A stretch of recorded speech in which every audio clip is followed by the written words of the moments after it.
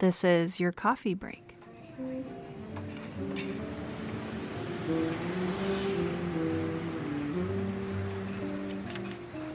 Hi, friends. I am here this week to talk to you about writing, and I also have my good friend Kale Lawrence, who has just published her first novel and is working on her second. So welcome, Kale. Thank you. Oh, I'm so excited to have you here. So we're actually here in person, and I won't tell you where we are because that's a secret. But I have in front of me here your very, very first book. It's beautiful. It has this lovely thick paper. I believe you designed the cover yourself. I did. Okay. Yes. Tell me a little bit, just real quick, about your novel. So when people ask me this is probably the hardest question that Yes. I ever have to face. Basically, it's a young adult novel, very steampunk / science fiction. It's about a 17-year-old kid right after a major war. He is struggling with his relationship with his uncle, who's his guardian. His uncle is also a renowned war general that was just in the war. So the whole story is basically about him discovering that everything isn't as it seems. Mm-hmm. And the trials and tribulations that come out of not only war in general, but just being a teenager and discovering that things are completely different than how you might have originally imagined them. So the title of your book is Alex in Wunderstrand, Yeah. which I'm like so tempted to pronounce German like Wunderstrand. Yes, actually some people, I've gone to a couple different book festivals this year so far, and I had one guy came up to me and he was like, Alex in Wunderstrand, and I'm like, holy crap, like he just had this like massive like crazy voice that just emanated out of him, and I'm like, oh my gosh, wow. Okay, but yeah, I actually just pronounce it Alex in Wunderstrand, so very American. That is fine. But actually, people have asked me, is it German? Does it mean something? And I wanted something to sound like Wonderland, like Alice in Wonderland, but I didn't know. It was just kind of something that came out of my imagination, and oddly enough, it is kind of a combination of two words. So wonder meaning wonderful or amazing, and strand meaning beach or on a coast. And it just worked out. Tell me a little bit how Alice in Wonderland influenced this book, if at all. It actually did. That's one of my most favorite stories of all time.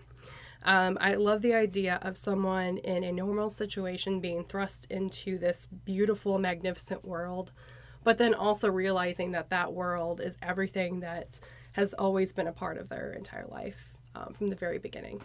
And I've always been interested in kind of like a male's perspective of Alice in Wonderland. And so this story kind of was born from that little thought of, well, can I experience this from a male's perspective, and like how weird can I make this? So it's not quite Alice in Wonderland.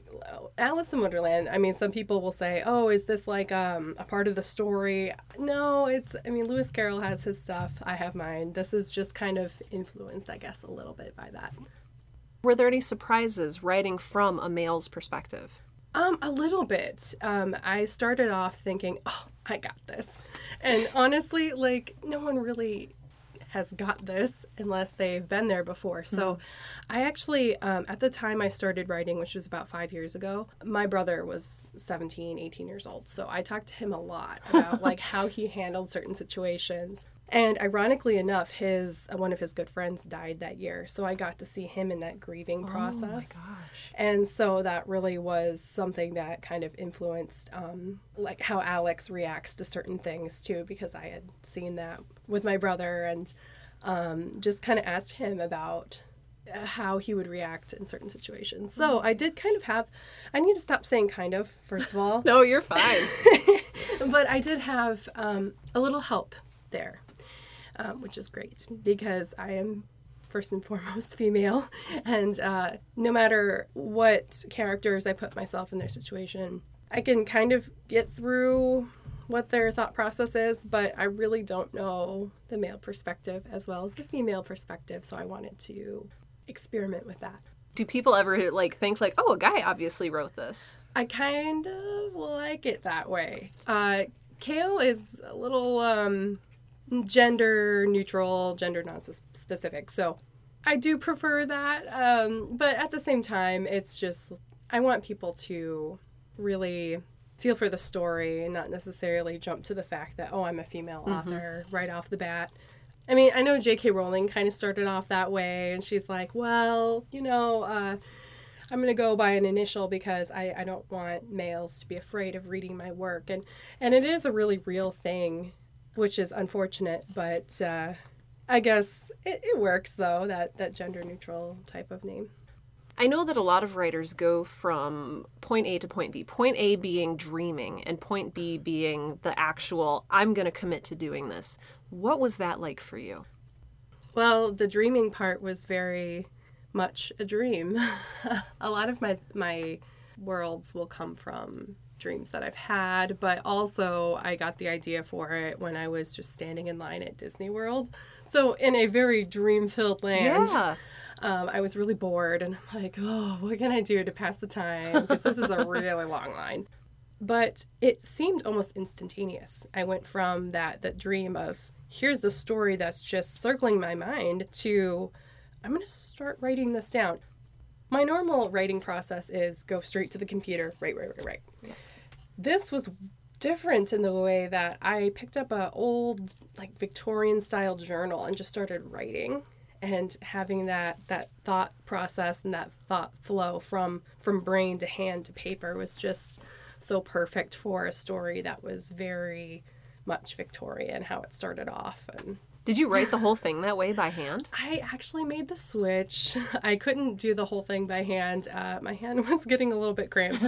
But after a couple months, I realized this needs to go on the computer, especially with my writing process. I'll start writing, I'll go back and edit, I'll keep writing, I'll go back and edit. So it's almost this teeter-totter effect of writing and editing. And I decided the computer was probably the best way to go after a couple months. That's fair. So kind of talking about your writing process, you started this book while you were working. Mm-hmm. What did life look like for you as you were writing this book and balancing a job and everything else? One thing that a lot of people don't realize is that when I started writing this book, I had just gotten a job in the media. So I worked as a broadcast producer / web producer. So I was actually in the whole journalism world. And that's where Imogen's character comes out of things, and how I have a profound love for the media, but also a profound distrust for the media as well.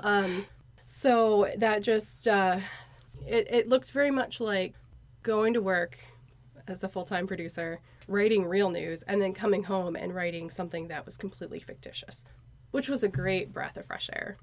The whole writing process took a little over a year originally. And I had put it out in 2011, but then just recently have gone back through and rewritten a lot of it. I had made the transition to not working in TV so much anymore, but more of like a marketing type job. And so I had a little bit of a different perspective when rewriting it, but the original perspective was still there. I don't know a whole lot of writers who have the chance to go back and restructure their work. So this is like a remastered edition. And with that in mind, was that just something that was uniquely because you self-published? Yeah, I think so. A lot of authors that go through the traditional publishing process, they seem to have it really good because they've got those editors with them and they've got people helping them really craft their work in a beautiful way. It was self-published in 2011. I really rushed the process, didn't have editors looking over it, so it was a little awkward in that sense, and that's why it kind of came down as soon as it went up. But just recently, now with the re-release, if you will, this has been a much longer process over the span of about 2 years now with the rewriting process, and also having an actual editor helping me through, and that's been amazing. But yeah, it's very much a self-published type of scenario, if you will. Yeah. So I'm so curious. I don't know a whole lot about the world of self-publishing. Did you have to find your own editor? I mean, how much of this did you have to discover along the way?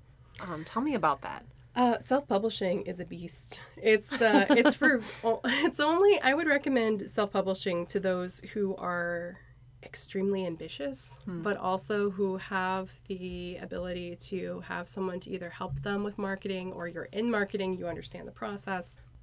For me, I really love marketing. I love graphic design. I love layouts of books. So that was all kind of on me. But I have a really good friend who is a film/writing professor at the University of Illinois in Springfield. And she's very much into the complexities of stories and how artists really get the story across to their audience. And she's very good with English, and she really kicked my butt in the editing process, and I am so thankful for her. So would you self-publish again? I absolutely will, for sure, because I'm already planning. This is a series, so I'm already writing the second book, and it will be put out the same way. I'm also in the midst of a different book, more young adult, like horror, paranormal type stuff. So that's a side project.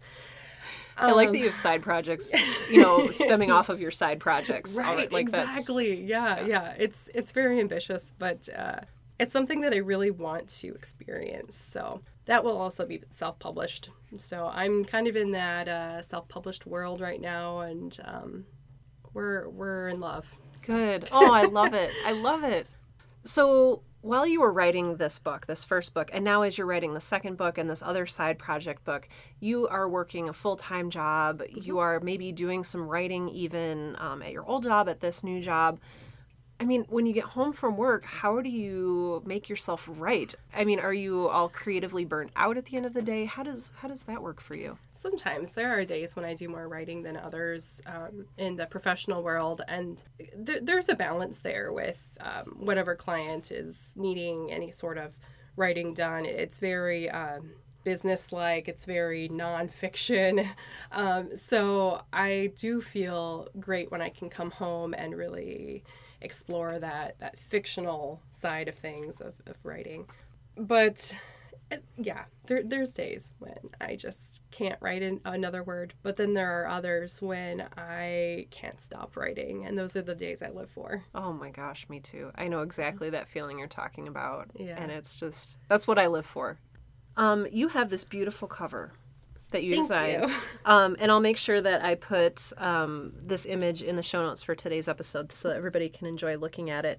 You designed your own cover. What was that process like? Well, at first, originally, I had hired an artist to do the first edition cover, thinking that, well, she can design what maybe I can't quite do. And at the time, I really didn't have a lot of experience with graphic design, so that was such a help.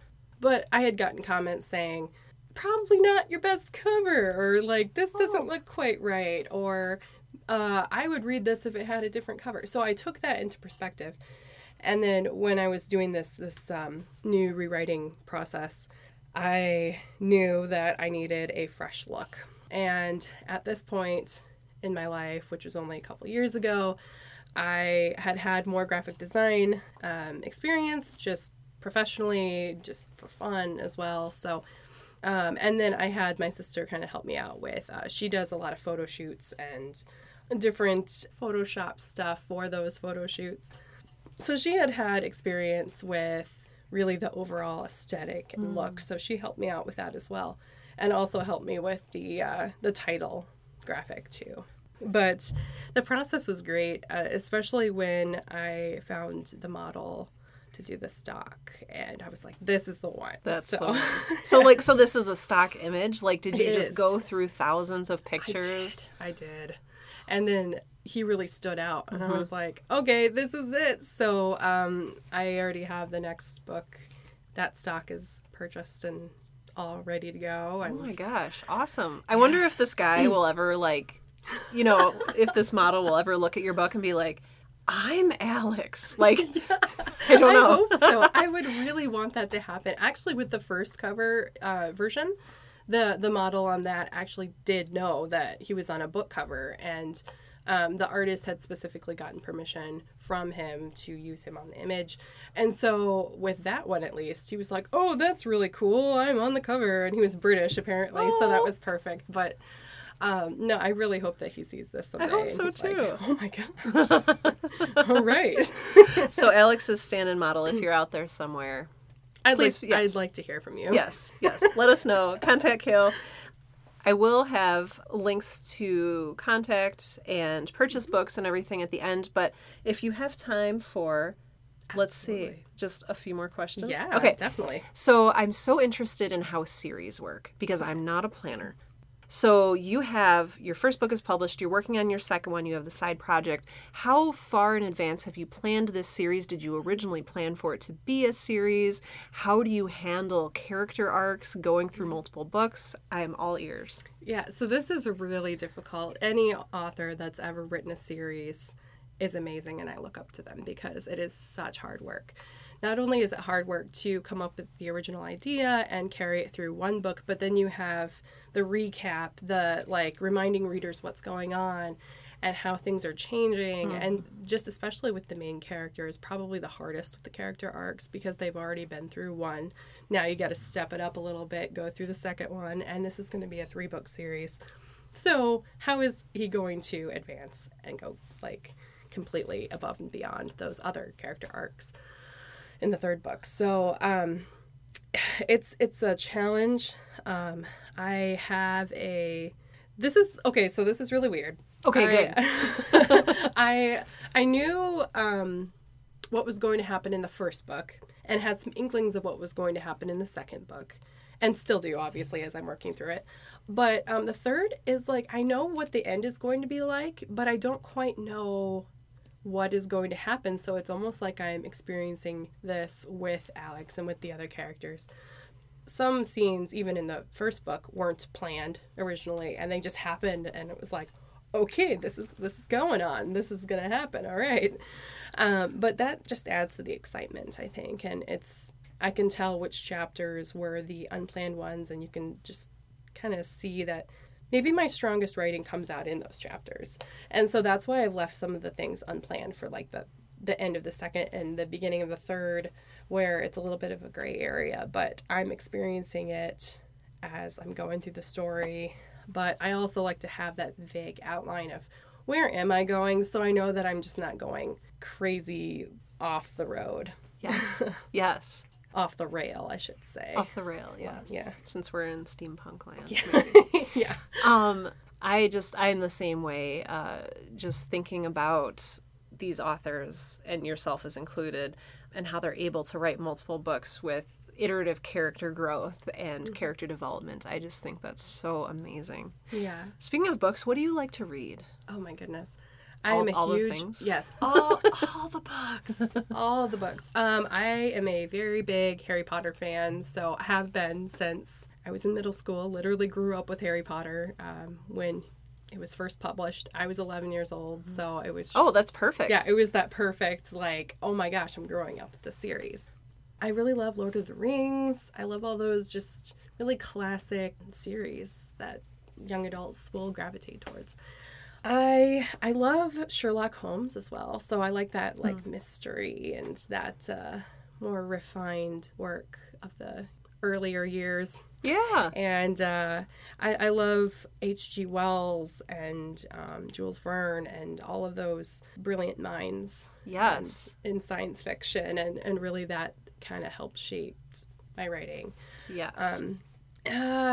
Yeah, basically everything. Everything. I love everything. I've really started to get into local authors as well. So I just, not too long ago, met KT Webb, who's a South Dakota author. Wow. And she writes a lot of young adult, kind of fantasy, paranormal stuff, but then also the romance side of things. So really enjoying her work. Yeah. And just, I don't know, it makes me so happy to own a book from someone who lives very close and have their autograph on the cover and everything. It's just really cool. I agree. I have a special room in my office where I have this special bookshelf, and on this bookshelf are books that have been written by people I know. Oh, cool. And it's awesome. And that's where I grabbed your book from this morning. Yay.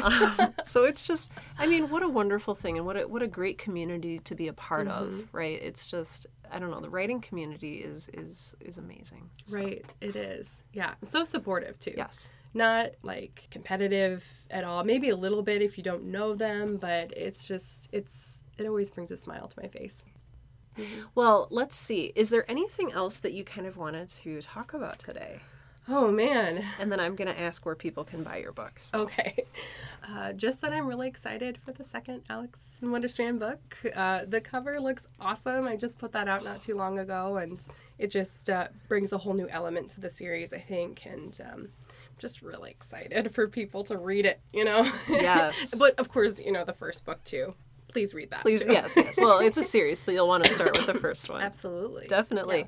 Well, Kale, where can people find you online? Where can they find your books? How can they pay you money for your books?